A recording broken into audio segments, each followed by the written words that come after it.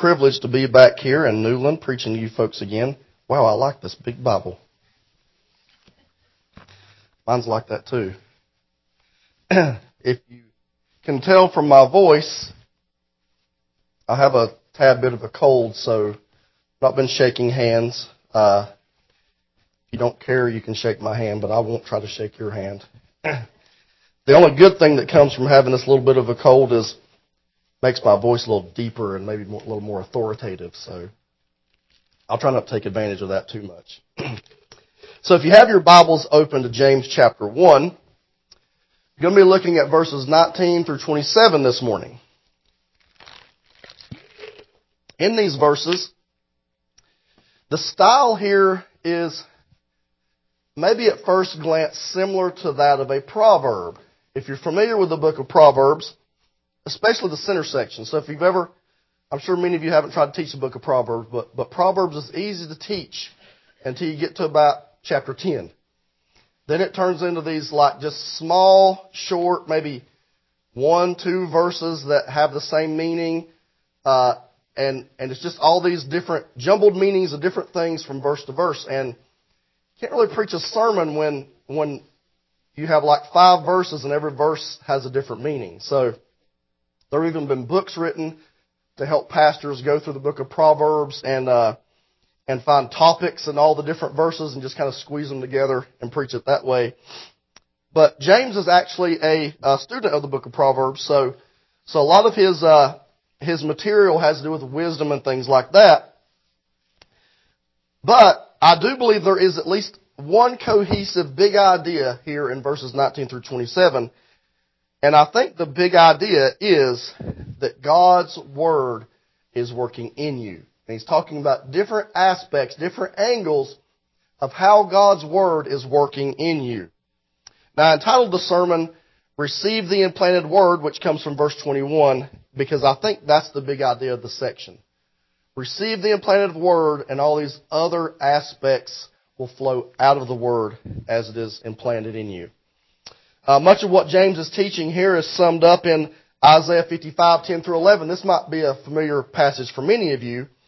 Isaiah says, For as the rain and the snow come down from heaven, and do not return from there, but water the earth, making it bring forth and sprout, giving seed to the sower and bread to the eater, so shall my word be that goes out from my mouth. It shall not return to me empty, but it shall accomplish that which I purpose, and shall succeed in the thing for which I sent it.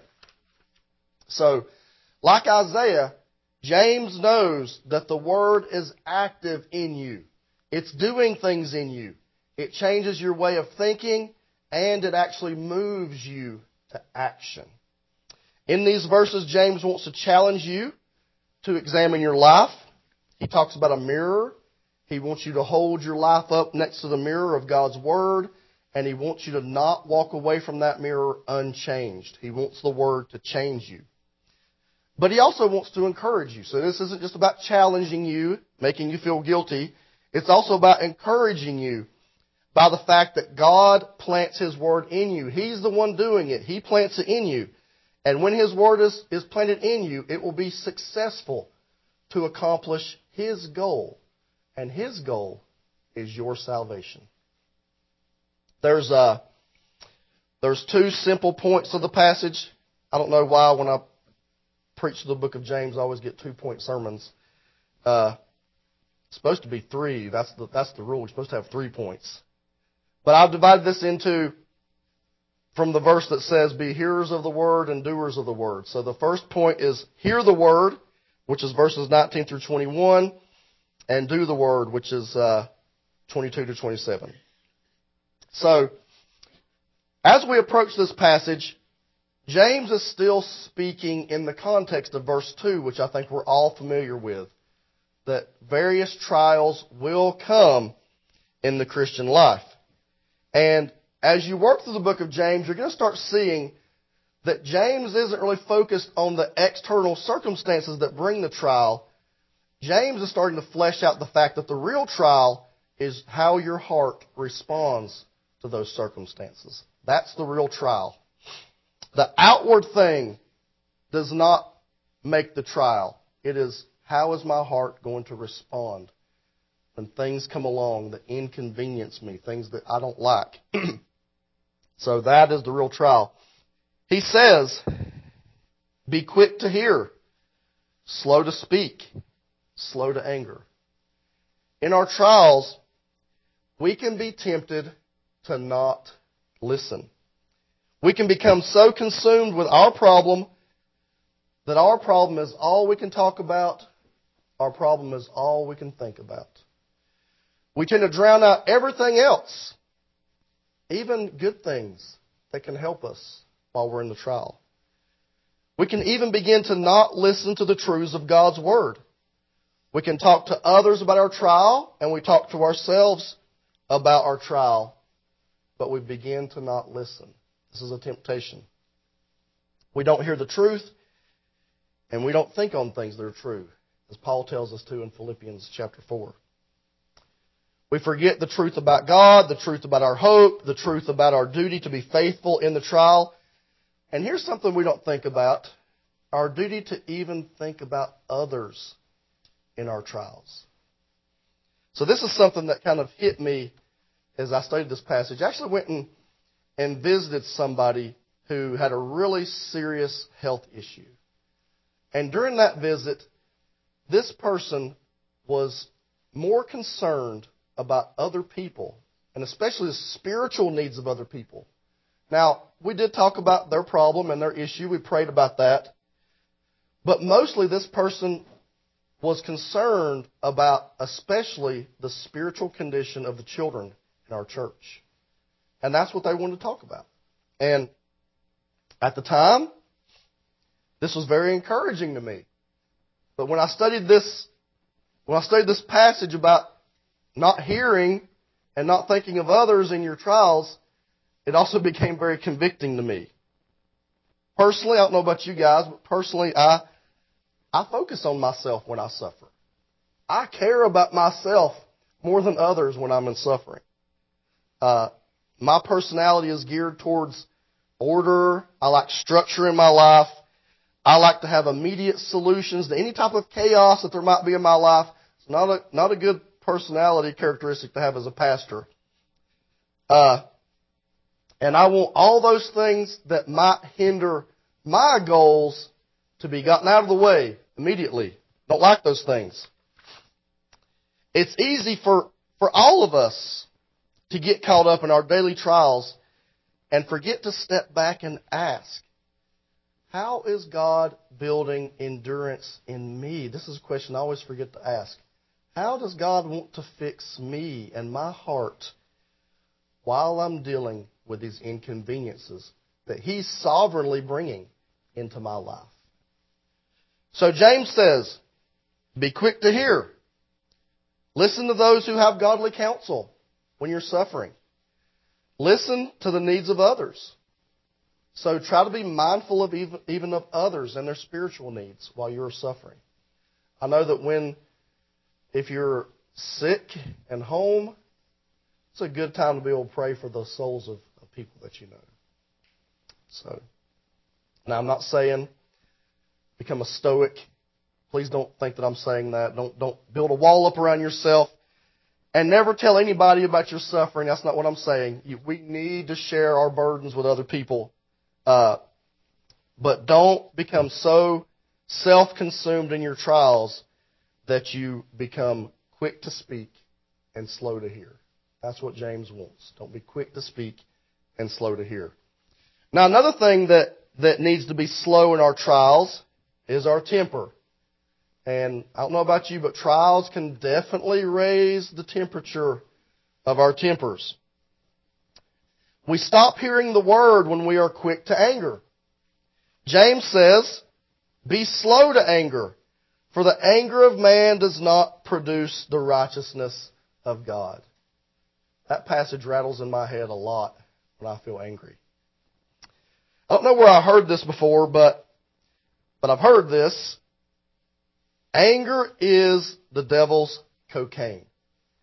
Anybody else ever heard that before? I can't remember where I first heard that. And what I mean by this, if you're confused by that quote, anger can be addictive like cocaine. And it can give us a feeling of power, kind of like a drug does. We can begin to enjoy the feeling of righteousness that anger gives you. We can be swept away with the rush of putting that person in their place. It just feels so good to set them straight.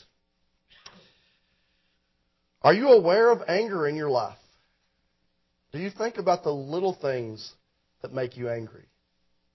How do you feel when you're, I don't know what the grocery stores are around here. There's got to be an Ingles somewhere here in the mountains. There's always Ingles in the mountains. For us, it's mainly Walmart, Food Lion. We do have an Ingles, though. But, I mean, those stores, they don't move fast. Their lines are slow. The self-checkouts don't work real well either.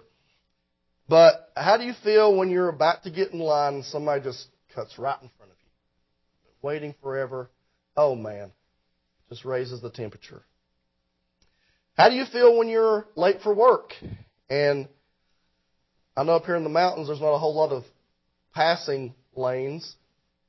And so you're late for work and the person in front of you is going 5 miles under the speed limit. It's probably me. I'm the one who drives 5 miles under the speed limit. These are the kinds of things that are just little trials that test our hearts. And when we give in to them, give us a righteous taste of anger.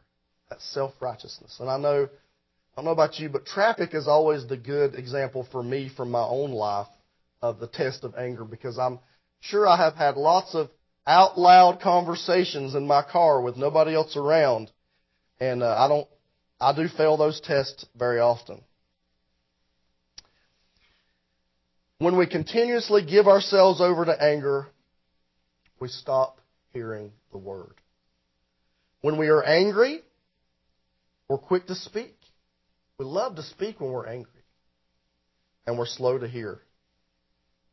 And here's the problem. Trials are meant to show you that you need to relinquish control.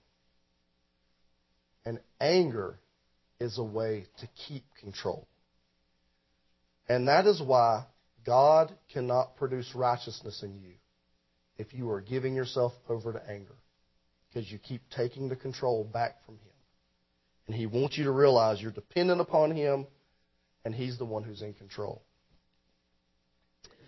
Now, if you are quick to hear, slow to speak, and slow to anger, James says, therefore put away all filthiness and rampant wickedness, and receive with meekness the implanted word which is able to save your souls. The language of the removal of filthiness, this is actually conversion language. The Bible uses this language to speak of conversion or regeneration or being born again in several places. Zechariah chapter 3 is one of those. Paul uses it a couple times in the book of Ephesians. And James emphasizes this conversion language even more when he says, receive the implanted word which is able to save your souls. So here's the question. This book is written to people that James has called beloved brothers. Now, what does beloved brothers imply? That implies that you are converted, right? You don't usually go around calling unconverted people beloved brothers. So the question is, why is James speaking to converted people about conversion? So just give me a second. I'm going to do a little small, simple lesson on theology and hermeneutics. Hermeneutics is just Bible interpretation. So the first answer to this is just simply covenant theology. Now, if you're not familiar with covenant theology, all that is the concept that God speaks to His visible church as though they are all what they have been called out to be. You are a holy people. You are a righteous people. And that's spoken to the visible church who is called out. So James is speaking to a whole people here that are called out by God in the visible church to be His people. And so he's giving names to them as though they are what they have been called to be. Now, this doesn't mean that they're all converted. It just means that externally they are God's people. So we all understand that in the church there are people who aren't saved. There are even people who might even think they are who aren't. And so part of what's going on here is that James is speaking to the whole people that are God's visible church, but he knows there are unconverted in there who need to be converted. So he's saying, search your heart to see if you're converted.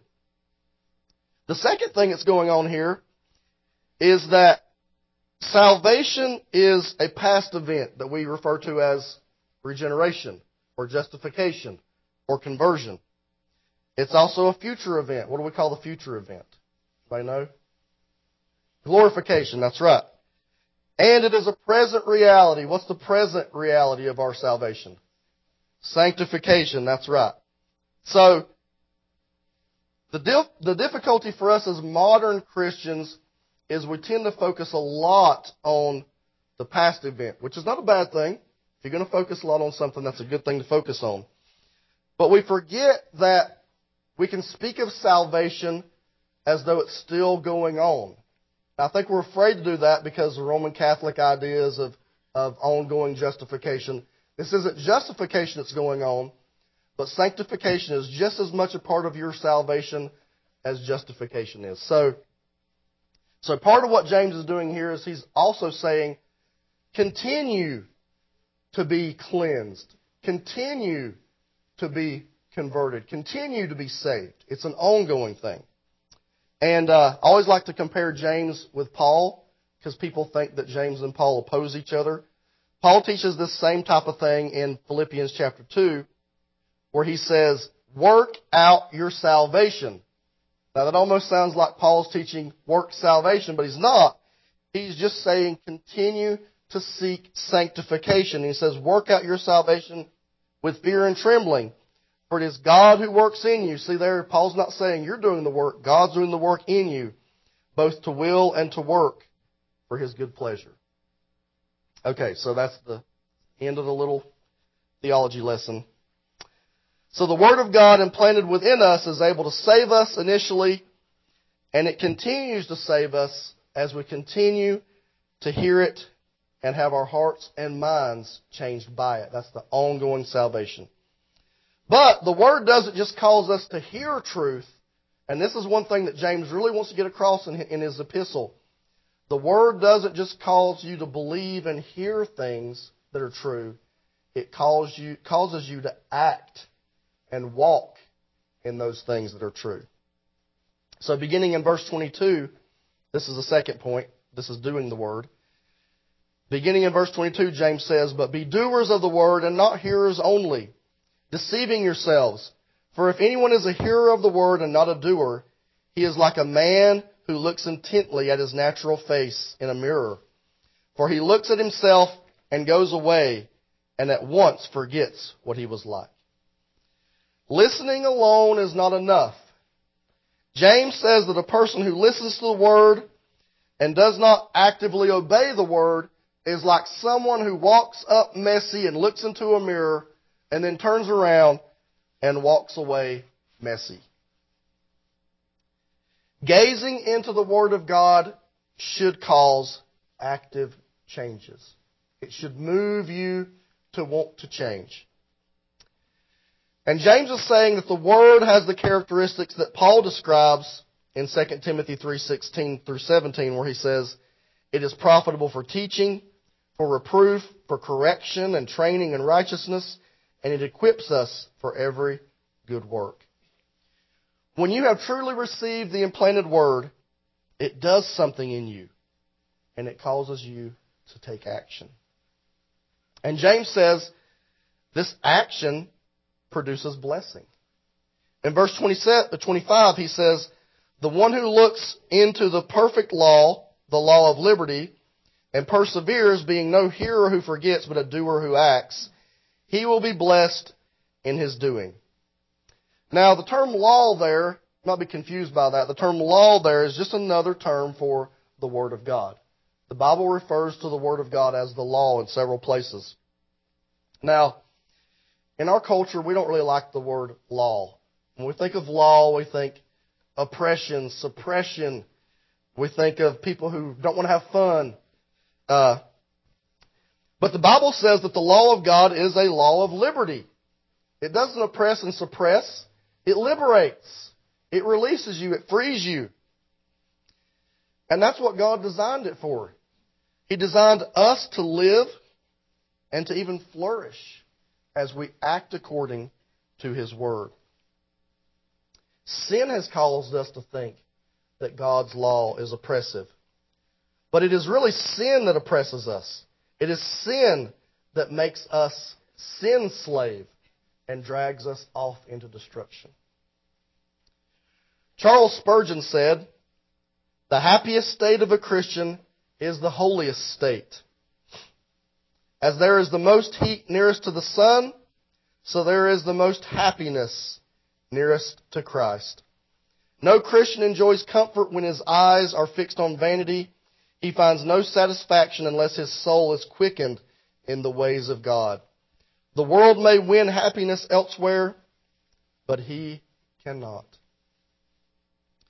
When the Word of God is working in you, it will be impossible for you to find contentment, to find satisfaction, to find happiness out in the world. There are those who are truly converted who do go out and try the world, who buy the world's goods and taste of the world, but they're never happy. And God will always bring them back, just like the prodigal. Now, James ends this chapter by saying, in essence, that the implanted Word produces of all things religion. Religion. Religion's kind of a bad word today, right? I mean, not in the church, but it is kind of a bad word. It's been even in modern evangelical circles, the word religion is being canceled. For some reason, people believe that religion is the opposite of relationship with Christ. And I don't know how that, James uses the word here in a positive way, so I don't understand how that started. James believes that religion is a good thing. And he believes that the Word of God implanted in you produces good religion. But he also warns that, like most good things, there is a false version of religion. In verse 26 he says, "If anyone thinks he is religious and does not bridle his tongue but deceives his heart, this person's religion is worthless." First, James says that false religion has no control over the tongue. And if you're familiar with the book of James, there's going to be lots of talking about the tongue in chapter 3. And Paul agrees with this condemnation of false religion and the tongue. In Colossians 3, 8 through 9, he says, "But now you must put away obscene talk from your mouth. Do not lie to one another, seeing that you have put off the old self with its practices." Paul again in Ephesians 5:4 says, "Let there be no filthiness, nor foolish talk, nor crude joking, which are out of place, but instead let there be thanksgiving." How you speak may seem trivial, but James says that those who have the implanted Word, those who are producing true religion, are learning how to control their speech. And they care about their speech. As Christians, we do not have freedom of speech. As an American, you might, but as a Christian, you don't. Your speech, your tongue belong to your Lord. And your speech and your tongue are meant to serve your Lord. So they do not belong to you. They belong to your Lord. In verse 27, James gives an example of what true religion looks like. He says, "Religion that is pure and undefiled before God the Father is this, to visit orphans and widows and their affliction, and to keep oneself unstained from the world." Douglas Moo says, "In the ancient world, with an absence of money-making possibilities for women and any kind of social welfare, Widows and orphans were helpless to provide for themselves. James says that those who are living with the Word of God implanted in them will not be closing their hearts to the needy among them. I believe I heard in is it Keith? Make sure I get your name right. I heard in his prayer saying that part of the purpose of the offering is to help people in the community, to help provide for the needs of people in our congregation. And God wants us to have a heart for those people. And in the book of James, especially chapter 2, there's going to be a lot of James talking about Christians who believe that they're up here and the poor and needy are down here. And they don't even want to sit near them. They want them to sit back in the corner somewhere where nobody can see them. And they want the wealthy and esteemed people to sit up front. But that's not the heart of God. True religion, controlled by the Word, understands the importance of caring for the weak. God loves the weak. And this is the heart of our Father. Psalm 68:5 calls God Father of the fatherless and protector of widows. So if your God cares for orphans and widows and the needy, then you should reflect the heart of your God. If His Word is working in you, you will love and care for orphans and widows and the needy. Now, in conclusion, James wants us to hear the Word by being slow to speak, slow to anger, by putting away filthiness and rampant wickedness.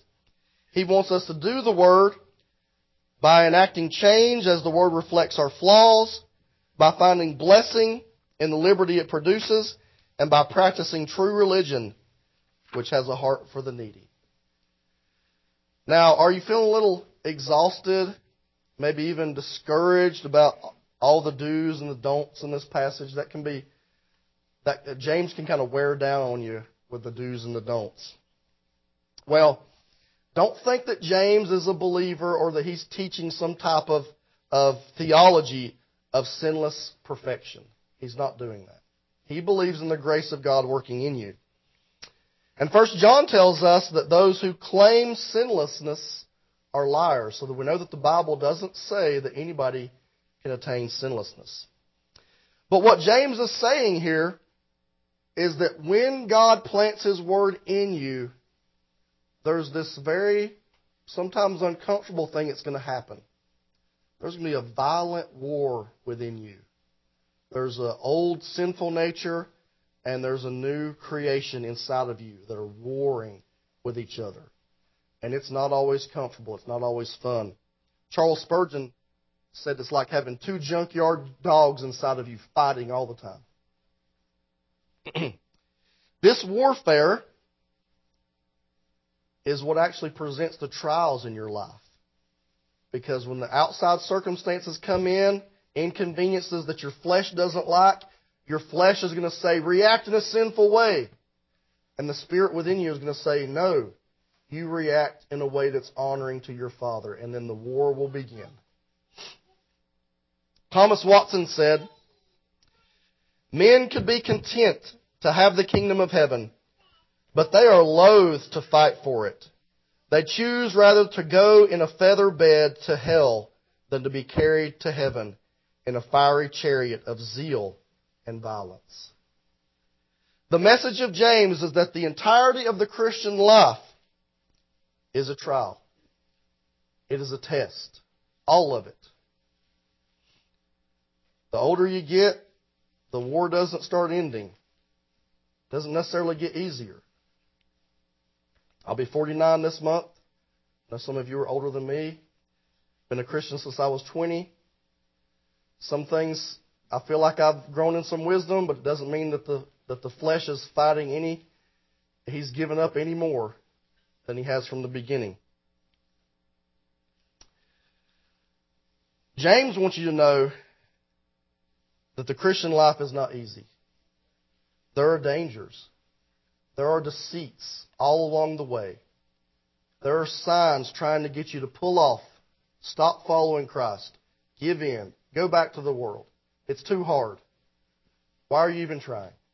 It's easier just to flow downstream with the world. And if you think that you'll enter the kingdom of heaven on a feather bed, like Thomas Watson said, you're mistaken. You have to exert effort. You will be challenged. You will have defeats. And you will have scars. But here's the good news.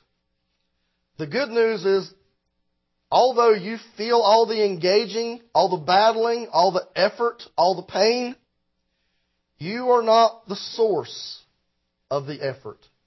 You are not the power behind the effort. If you were, you would fail. You would not succeed if God were not the one planting His Word in you. You may feel like you've given your last ounce of effort. You may feel like you're done. You might want to give up. But the Spirit in you is saying, you're not going to give up. Because I am the power inside of you. You are going to persevere because I want you to persevere. So know, as you battle with sin, that its defeat is not based upon your effort.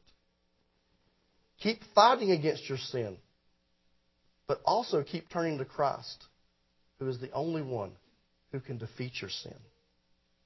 And God's Word, when it's planted in you, according to Isaiah, is always going to accomplish God's purpose, which is your salvation.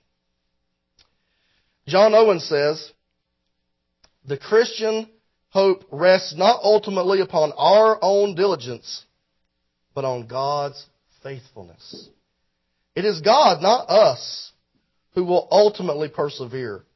And that is why He is able to promise us eternal life. Where the promise is, there is all this assistance. So this is what John Owen says. When God promises to overcome your sin, here's the assistance that you get to overcome your sin. You have the faithfulness of God the Father. You have the grace of God the Son. And you have the power of God the Spirit.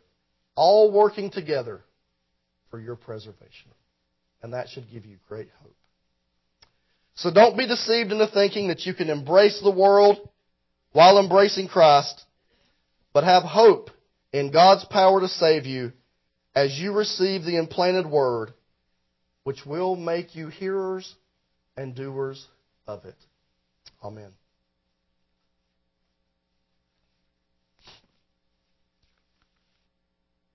So we're singing number 88. I'm not going to take your place.